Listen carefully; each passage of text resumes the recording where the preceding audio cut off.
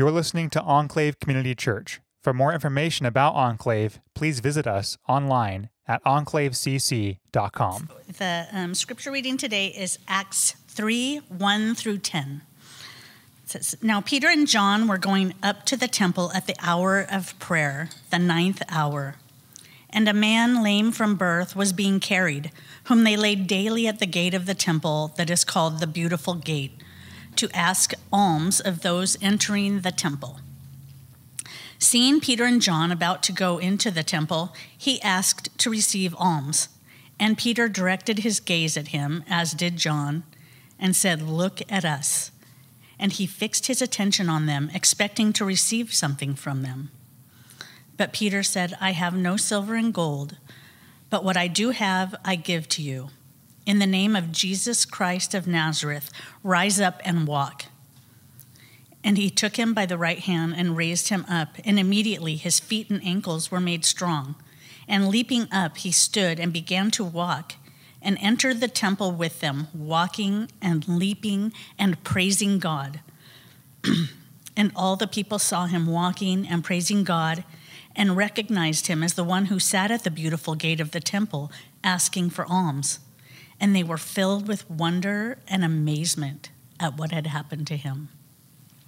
Let's pray. Dear Heavenly Father, I pray that we are always filled with wonder and amazement at your beautiful works and the miracles that you perform.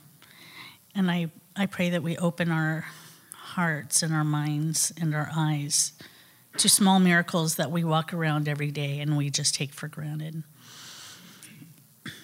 Your works are beautiful and divine, and we're so thankful that we have you in our lives and your word for us to ponder and absorb and live by. And I thank you in Jesus' name. Amen.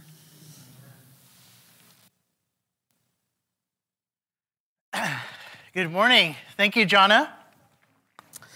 I wanted to start this morning just by asking how many in the room, and I'm expecting pretty much everybody, how many of you have faced the moral dilemma of wondering whether or not to give money to somebody who is asking for it on the side of the road? Anybody have to deal with that? Yeah, pretty much everybody has had to deal with that. And there's different opinions regarding what we ought to do in that type of a situation, right? Some people say, look, you should give money. It is the right, godly thing to do. Whatever it is that they do with that money from that time on is between them and God, and I've heard people argue that way. I've heard other people say, you know what, I don't give money in that type of a situation. I'd rather give my money to an organization that makes sure that people in need actually get those funds to them in a way that actually helps them. And so I don't give money in that situation so as to avoid any kind of potential enabling with addiction or things kind of like that. And I can understand that argument too. So there's like these going back and forth between those two ways of looking at this type of a situation.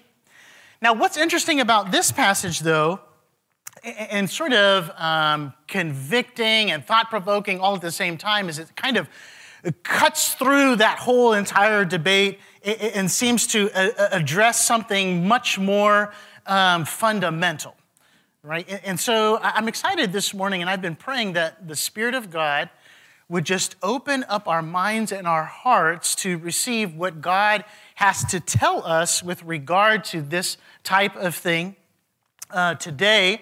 And as it relates to, this passage relates to healing and all the other multiple things that are going on in this passage. I'm hoping that God would really speak to us. Now, as we approach this passage, I think one of the first things that we need to do is sort of take inventory of what is going on in this scene. Note things like who the characters are, where this is taking place, the location, the time, all that type of stuff. If we think about the characters, there are two main sets of characters, aren't there? There is the lame beggar on the one hand, and then there is Peter and John on the other hand. Now, when we think about the lame beggar, he is described as lame from birth, right? So that means that he has never walked a day in his life. And if you look in Acts chapter 4, verse 22, you learn that this man is now over 40 years of age. So I don't know if you've ever seen somebody who hasn't ever walked or who has been lamed from birth, but I have, and their legs are,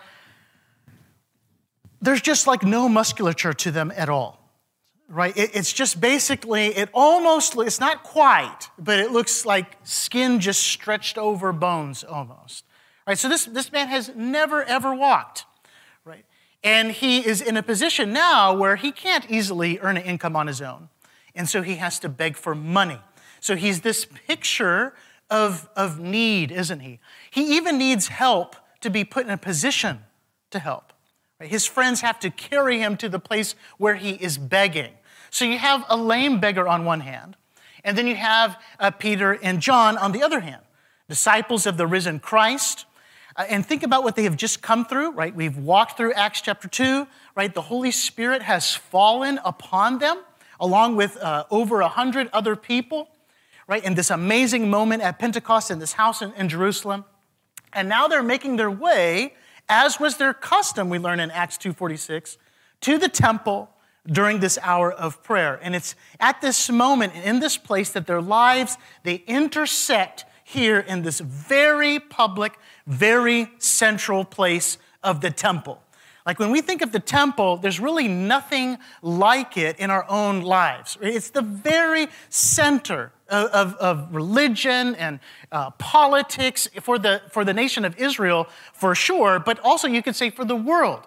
It's almost the place where if you think about the temple, even the tabernacle before it, and the way that it's described in heaven and earth were once apart to, like work on with each other, right? And then at the fall, heaven and earth are separated. At the temple, it's almost like heaven and earth then kiss at this one point. So it's the center place at which God is dealing with humankind, especially through the nation of Israel, and he relates to them in this old covenant type of way. Right, so that is the significance of this place where these lives are now intersecting during this very high traffic time during afternoon prayer. So that sort of like sets the scene. So as you're reading through the book of Acts, right, the natural question that's going to come to your mind as you're coming off of Acts chapter 2, the reader is going to think, okay, God has just created this whole new entity called the church. Right? The Spirit-filled church. What kinds of things does the Spirit-filled church do? Because this is like new in history. And so you have these representatives in Peter and John, right? And the question then becomes, what do Spirit-empowered disciples of Jesus do in a situation like this? And what we see in our passage is that they do two things. They engage people in need right where they're at. That's the first thing that they do. And then they proclaim the healing power of Jesus. So they engage, that's our first point, and then they proclaim, that's our second point.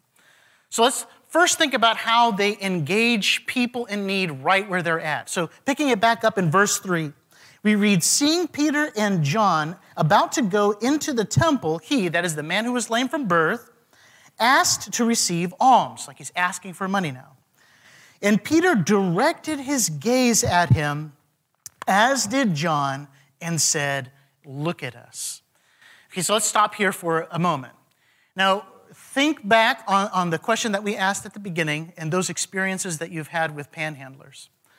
Now, when you see a panhandler, what are some of the things that you think about or go through your mind? How do you react to that type of a situation? Bingo. You don't make eye contact. Anything else? Are there things that you assume? What's that? They're not going to use it for food. Okay, so maybe there's some kind of like addiction that's maybe involved here. That's one thing that can go on. Anything else? Their need is false, right? Because we all know the people down by Target, right, who like drive away in these fancy cars and you're like wondering like, wait a minute, what's going on right here? Like maybe their need is false.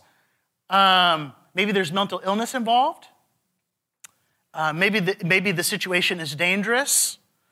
So there's kind of like these negative things that go through our mind, right? Now, in New Testament times, maybe not exactly those things are going through their mind, but there's some similarities. They're more likely to think like, I wonder who sinned, him or his parents, that would result in this type of a situation, right? You see that kind of thinking in John 9:1, for example. But either way, there are these negative thoughts directed to the panhandler. Maybe he doesn't deserve any kind of help, and I don't think I want to engage, right? And so there's kind of like, at least in modern times, there are sort of two reactions to this kind of a situation that I have noticed that cover the majority of the reactions that I see, right? And piggybacking on what Nick said, right? The two reactions that I see are don't give money, don't make eye contact, keep moving.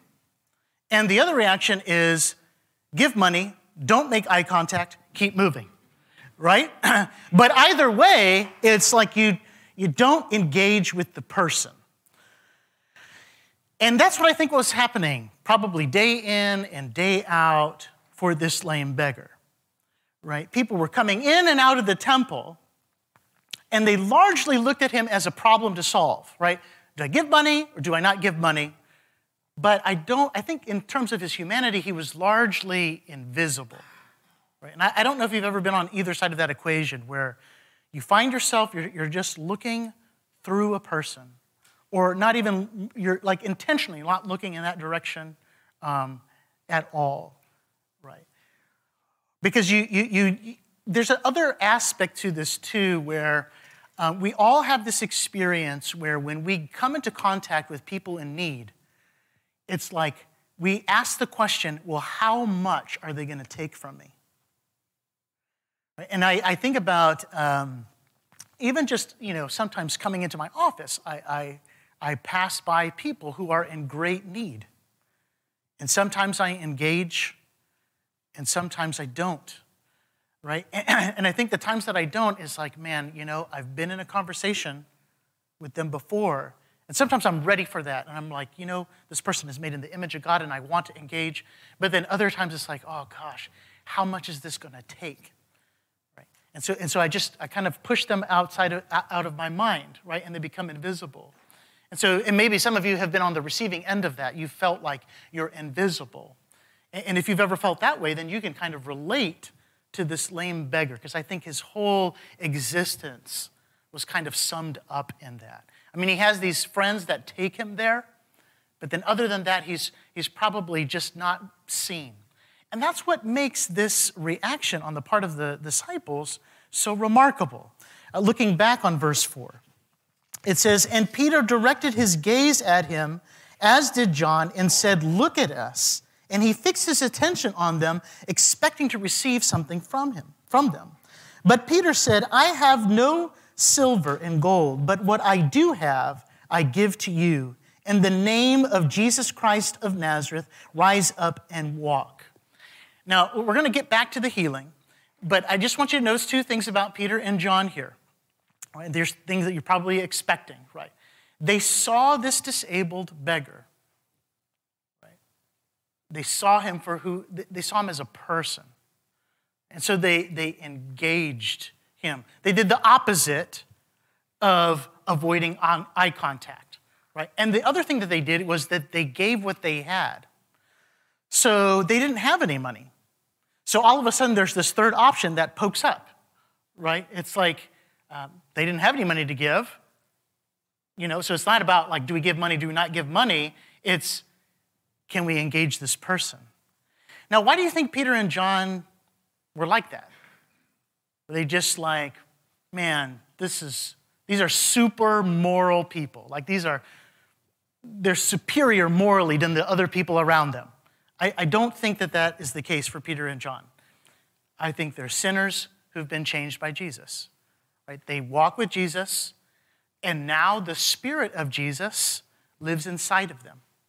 And what was Jesus like? Jesus saw people. And no matter what TBN tells you, Jesus didn't have a lot of means, right? but he gave what he had, and what he had was his whole self. Right? He went to the cross on our behalf, and now we have these disciples of Jesus, and so that now they see people, and they give what they have. So when we're asking the question, you come off of Acts chapter 2, and it's like, okay, what are Spirit-filled disciples like? Spirit-filled disciples, right? Spirit-empowered disciples, by the power of the Spirit, they see people as people. In fact, when we find ourselves not seeing people as people, then that is an indicator to us. It's sort of like taking our temperature and then realizing, okay, wait a minute, I am not operating by the Spirit. I am operating out of the flesh.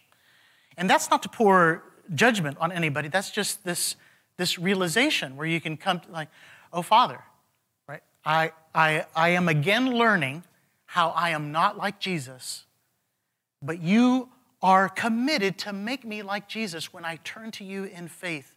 And so by your Spirit, make me like Jesus. I want to see people. So that's one thing that Spirit-empowered disciples do. They see people as people. But that's not the only thing that Peter and John do, right? They proclaim the healing power of Jesus. Getting back to verse 6, there it says, and Peter said, I have no silver and gold, but what I do have, I give to you. In the name of Jesus Christ of Nazareth, rise up and walk. And he took him by the right hand and raised him up. And immediately his feet and ankles were made strong. So remember what I said earlier about the legs of somebody who's been lame their whole life. So it's not just a matter of like, okay, there's some things, I had a torn ligament or something like that, and that's been fixed. And it's like stuff that wasn't there became there, right? Like he had muscles that were not developed that are now there, right? And so now he's able to walk. Goes on to say in verse 8, and leaping up, he stood and began to walk, and entered the temple with them, walking and leaping and praising God. So there's a couple of things that we can say about this healing. For one, it is done in the name of Jesus Christ of Nazareth. Now, when we use the phrase in the name of, that means by the power of. So like if you look later in Acts chapter 4, the Sanhedrin are asking Peter and John a question, and they say, by what power or by what name did you do this? Right? Very similar to another question they asked of Jesus when he came in and overturned the temple. A lot of Acts is kind of like, it's almost like a reboot of the Jesus story. And that's very intentional, right? And so, okay, but it's, what power did you do this? What name did you do this? In the name of Jesus Christ of Nazareth. There's even a lot packed into the way that they present Jesus' name. Jesus' name means Yahweh saves or Yahweh heals. He is the Christ, right? He was prophesied long ago to come from the line of David. So Yahweh saves in the form of the Christ, right? But he's also of Nazareth. Nazareth being this very small, very insignificant town that's not even talked about outside of the New Testament. It's that small, right? And so it is basically, if it has any reputation at all, is it good or bad? It's bad, right? Nathanael says, like, how could the Messiah come from Nazareth, right? In John chapter 1, verse 46, right? But most of the time, people aren't thinking about Nazareth at all, right? It's invisible, right? So it's almost in the sense where Peter is saying, look, in faith, I now call upon my humble King who knows what it's like to live as a human, to be of no reputation, basically invisible, right? But he's come to save, and so therefore walk. So he heals in the name of Jesus, by the power of Jesus. And there's a couple of reasons for this healing. Not to lead. John and Peter, they have compassion on this man. There's no doubt about that. But I think that there's something else going on too. Right? It serves as a signpost, a signal that the future messianic age is sort of leaking into the present. Like if there were a membrane between this age and the age to come, right? Jesus has poked holes in that membrane so that the future begins to leak into the present at this moment. You know, it's interesting in Luke chapter 7, John the Baptist, he's sitting in jail, and he sends two of his disciples to ask Jesus about his messianic credentials, right? Because he's sitting in jail, right? And so he poses the question in this way in verse 19. Are you the one who is to come, or shall we look for another? Right? I'm sitting in jail. Are you the Messiah, or are you not the Messiah? Now, Jesus responds to that in verse 22 and says this, go and tell John what you have seen and heard. The blind receive their sight. The lame walk. Lepers are cleansed, and the deaf hear, and the dead are raised up. The poor have good news preached to them. In other words, the future messianic age, talked about in Isaiah, is leaking into the present, right? Through me. It's breaking into the present through me. Yes, I am the Messiah. And then what is happening in this passage is that just like Acts 1 was talking about, like my previous work was about what Jesus began to do, right now it's talking about, okay, this is what my disciples are continuing to do. They are proclaiming the kingdom of Jesus breaking into the present. It's interesting, even in the language that is used to talk about how the lame man leaped, right? He uses a very specific and rare word to create this verbal link between this event and what was talked about in the Greek translation of Isaiah chapter 35. And there in that passage, so this is a passage that is looking forward to the Messianic age, it says this, beginning in verse 5 of Isaiah 35. Then the eyes of the blind shall be opened, and the ears of the deaf unstopped. Then shall the lame man leap like a deer. And so this is meant to be sort of like it's a sample of the new creation is now breaking into the present. And so you think about the result of all this, a lame man, he is healed and he walks, but think about also where this is happening, right? It's in the presence of many other people at the temple, the place where God was relating to his people through an old covenant with all these sacrifices and all the things that went along with the temple, which were good, but were not enough and pointed to the perfect sacrifice of Jesus. So there's a sense in which, right, the Holy Spirit comes down on the new people of God. The first thing that they do, in a sense, is announce the arrival of a new covenant through this healing at the temple. And then what does this lame beggar then do? Right? He then begins to worship God along with the rest of Jesus' community. Right? And he enters into the temple along with them, a place that he was prohibited to go just moments prior. Right? And if you think about the symbolism of infirmity throughout the whole Bible, it's a symbolism of what the fall has, how it has affected us. Right? And so where there is blindness, where there is lameness, where all those things, when the Messianic age comes, those things are healed, right? And on a physical level, but it actually points down to even a more fundamental level, a spiritual level, right? What prevents somebody from worshiping God in fullness? Sin. What is represented in lameness and blindness? Sin. God the Savior, Yahweh saves, comes, Yeshua comes, delivers, heals, breaks down the barriers that exist so that you may enter into the temple, i.e. representative of the courts of heaven, and worship the living God in wholeness. So all of this, so this is what I'm saying. This is way more than just a miraculous healing. This means all of this, right? And so there is the proclamation of the good news of Jesus Christ happening with reference to this healing.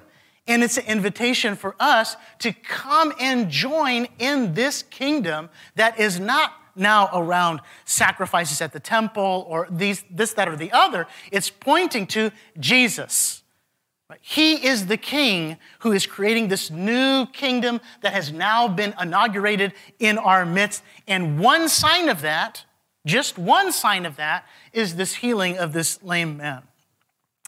Now, that brings us to another question. Okay, I get that for then. So what about now? Like, how should we think about physical healing now in the present? And I feel like we need a more, I know that I do, I need a more robust sort of understanding, theology regarding physical healing that begins with the idea that all illness, any kind of illness, any kind of malady, any kind of way in which your body doesn't work, right? That came to us as a result of the fall, right? So our first parents, Adam and Eve, right, when they turned away from God, who is the source of all life, guess what? When you unplug from life, what do you think's going to start happening? You're going to start decaying and dying, right? That makes sense. And so when God the Father, he tells our first father, Adam, back in Genesis chapter 2, beginning in verse 16 and 17, he says, look, I put you in this garden. I don't want you to eat from this tree of the knowledge of good and evil because you're not able to handle it.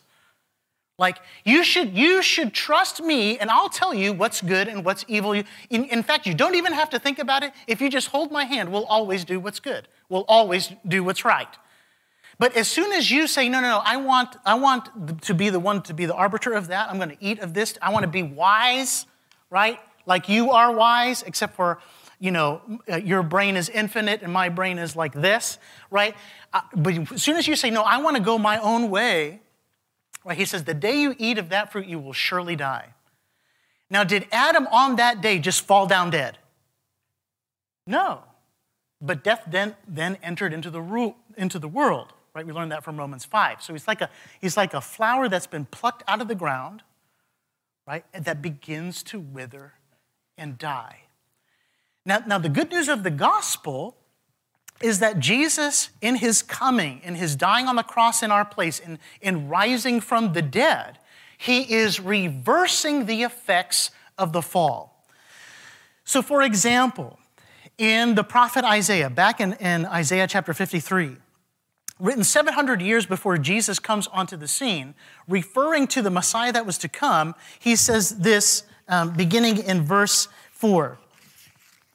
Surely he has borne our grief.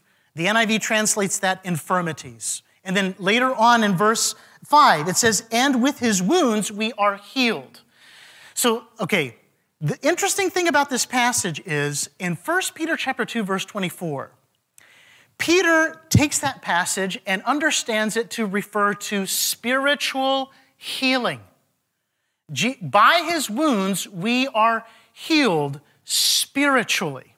Right? So there's that kind of emphasis that Peter is having. In Matthew chapter 8, right, the way that Matthew uses or references this passage, it's more talking about physical healing. So in Matthew chapter 8, verses 16 through 17, this is just after Jesus has healed Peter's mother-in-law, right? And the whole town of Capernaum gets super excited, right? So you heal, just think about it. Somebody comes in and heals somebody, you're like, oh, wait a minute, I know some sick people. And so they all are kind of like showing up at the doorstep. And then we read this passage.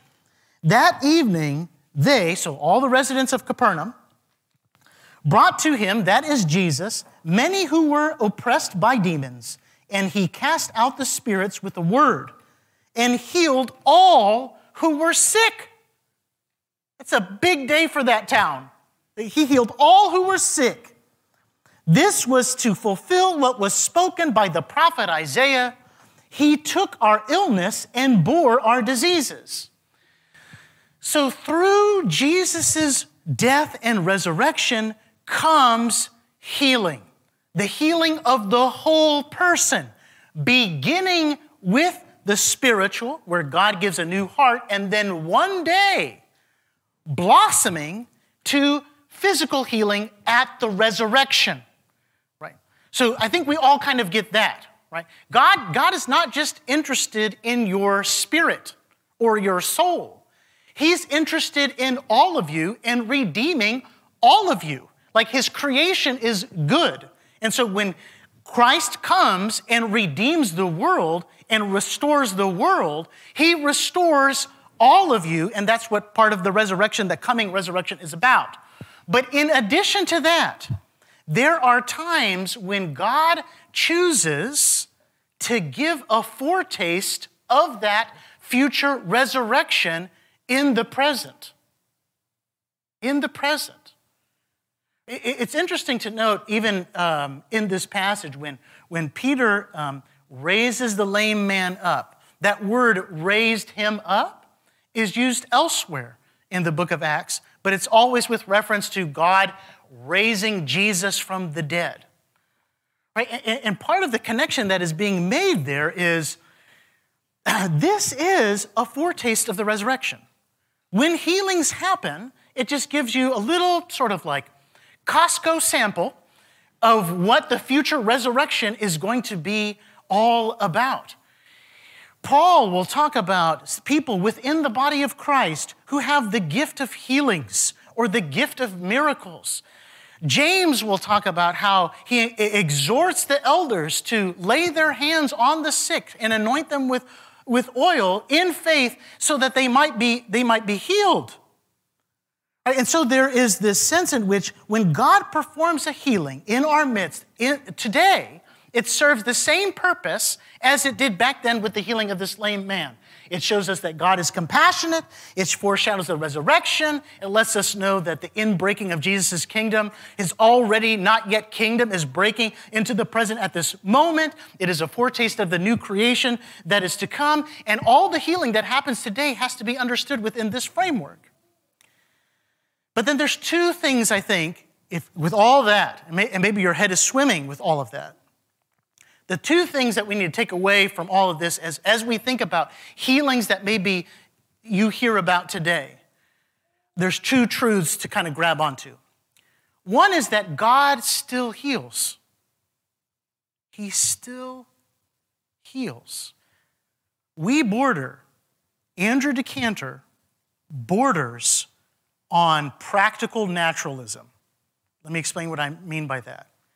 I believe in a God that works in the world. I say that I am not a deist. I don't think that God wound up a clock and then let it go. That's what I say with my mouth. But then I begin to wonder if I actually believe that God can intervene miraculously and in the world.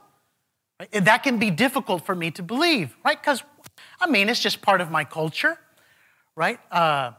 Part of the Enlightenment is my frame of reference is to think those kinds of things don't ever happen. But one truth to hold on to is that no, God still heals. I was listening to a podcast this last week that was talking about Charles Spurgeon. So do you guys know Charles Spurgeon? Right. So he's a Reformed Baptist pastor. Right, so I'm not talking about, okay. But here's the thing. Like when they were doing his autobiography, the autobiography that they wrote back then, right, one of the things that they noted about him was how many people he healed in Jesus' name. Right now, so he's a Reformed Baptist, so he comes from a tradition where it's like those things don't happen, right? Or they don't happen in the way that we sometimes think of them happen. So he's like, well, they're like, ask him, do you have the gift of healing? He's like, no, I don't think so. But the thing about it is, though, his reputation in London, though, was that he was healing more people than the physicians in London were healing. And so what do you do with that? Right? I don't know what to do with that. Right? I was listening to Dr. Greg Keener, who is a professor out at Asbury Theological Seminary. This guy is so nerdy. I just can't even believe. He's written over 30 books. Some of them are over 1,000 pages long. And some of them are regarded as the standard work for whatever topic it is. Like he has a 4-volume set. It's too expensive even for me to buy, but it's like this on just commenting on the book of Acts. You're like, what is wrong with you? You know what I'm saying? And so here's this, he did research on miracles in modern times. And he held it up to this very stringent criteria. And he's like, I don't know what to say, guys, because miracles are happening. Like things happen. Like dreams come to Muslims for real. Like, people have been raised from the dead, even in our time. Now, I'm not saying, look, this is, okay. So I'm not talking about the local congregation down the street where, hey, you can go every Sunday and people will be raised from the dead and all that. I'm not talking about that necessarily. I'm just saying, can we be open to the fact that God still heals? And by the way, it's him the one that does it, right? It's not like we need to learn. I was at a meeting just a couple of weeks ago where it was like, yeah, divine healing happens today. And anyway. But it was like, and then there was like this criteria, like you do this, and then the step 2, step 3, step 4, step 5, every time healed. And you're kind of like, no, I don't really. It's like, no, there's not a magic formula. This is in accordance with God's will. Healing doesn't happen because of a formula. It happens because it is God's will. And it happens in the power of Jesus, because of Jesus' power. Not the power of the person laying on the hands or anything like that. And the reason for that and why that's so important is that Jesus is the one who then gets the glory as the divine healer and not the person laying on of the hands. And Peter, this is how he thinks about it. Right? If you look later in Acts chapter 3, verse 12, Peter says to this crowd, "Men of Israel, why do you wonder at this? Or why do you stare at us as though by our own power or even piety we have made him walk?" Or a little bit later in Acts chapter 4, he says this to the Jewish leaders beginning in verse 9. "If we are being examined today concerning," even in Acts chapter 4, we're still talking about this lame beggar because people are like, what do we do with this? And some people are upset. Upset? He was lame. He couldn't walk. Now he walks. You're upset? I'm sorry. Verse 9, "If we are being examined today concerning a good deed done to a crippled man, by what means this man has been healed, let it be known to all of you and to all the people of Israel that by the name of Jesus Christ of Nazareth, whom you crucified,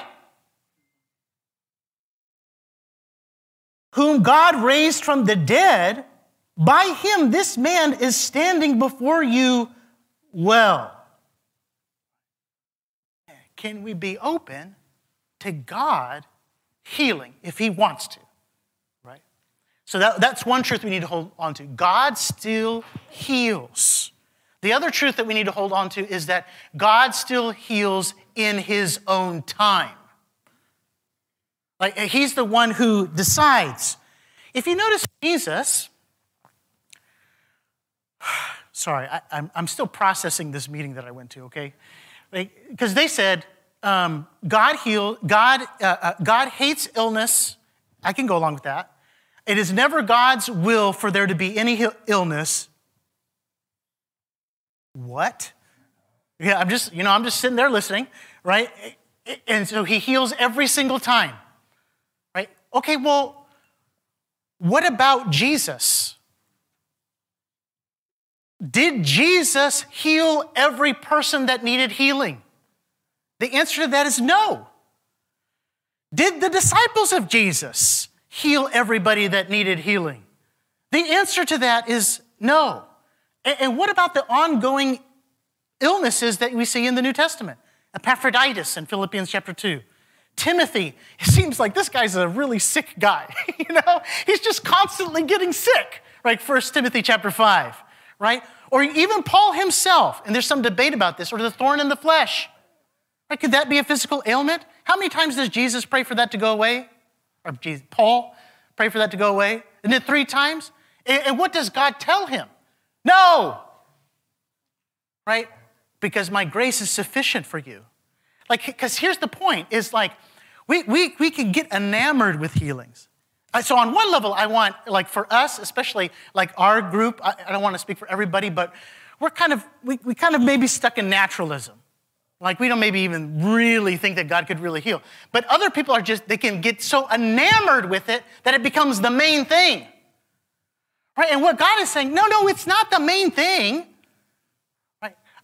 God will heal those who belong to Jesus completely, spiritually, physically, completely at the resurrection. Right?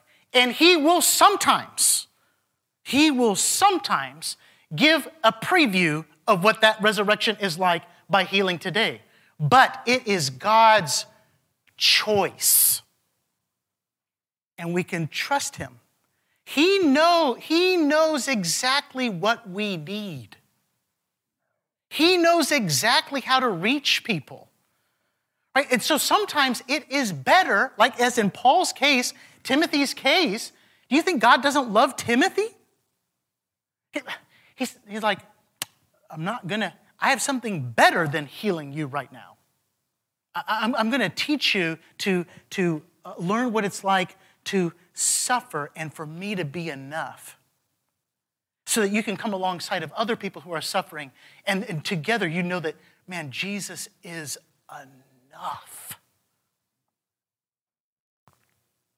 Jesus still heals, but he heals in his own timing.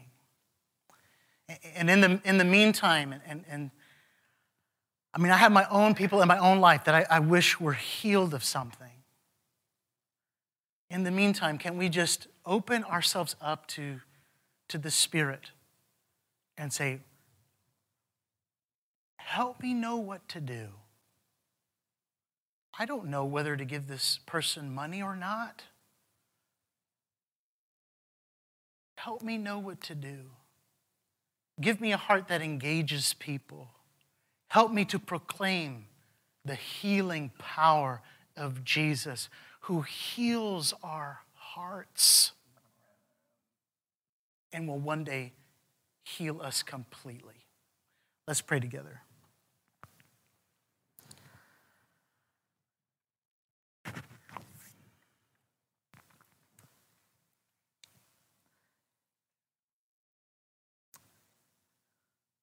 Father, help us to believe, because I just feel like we barely believe you are who you say you are. Lord, you do change hearts. You do deliver people from sin. Lord, we do believe that you will change us from the inside out by the power of your Spirit. And Lord, today we do proclaim your healing power, Lord Jesus. You heal people spiritually, one day physically, sometimes physically even today.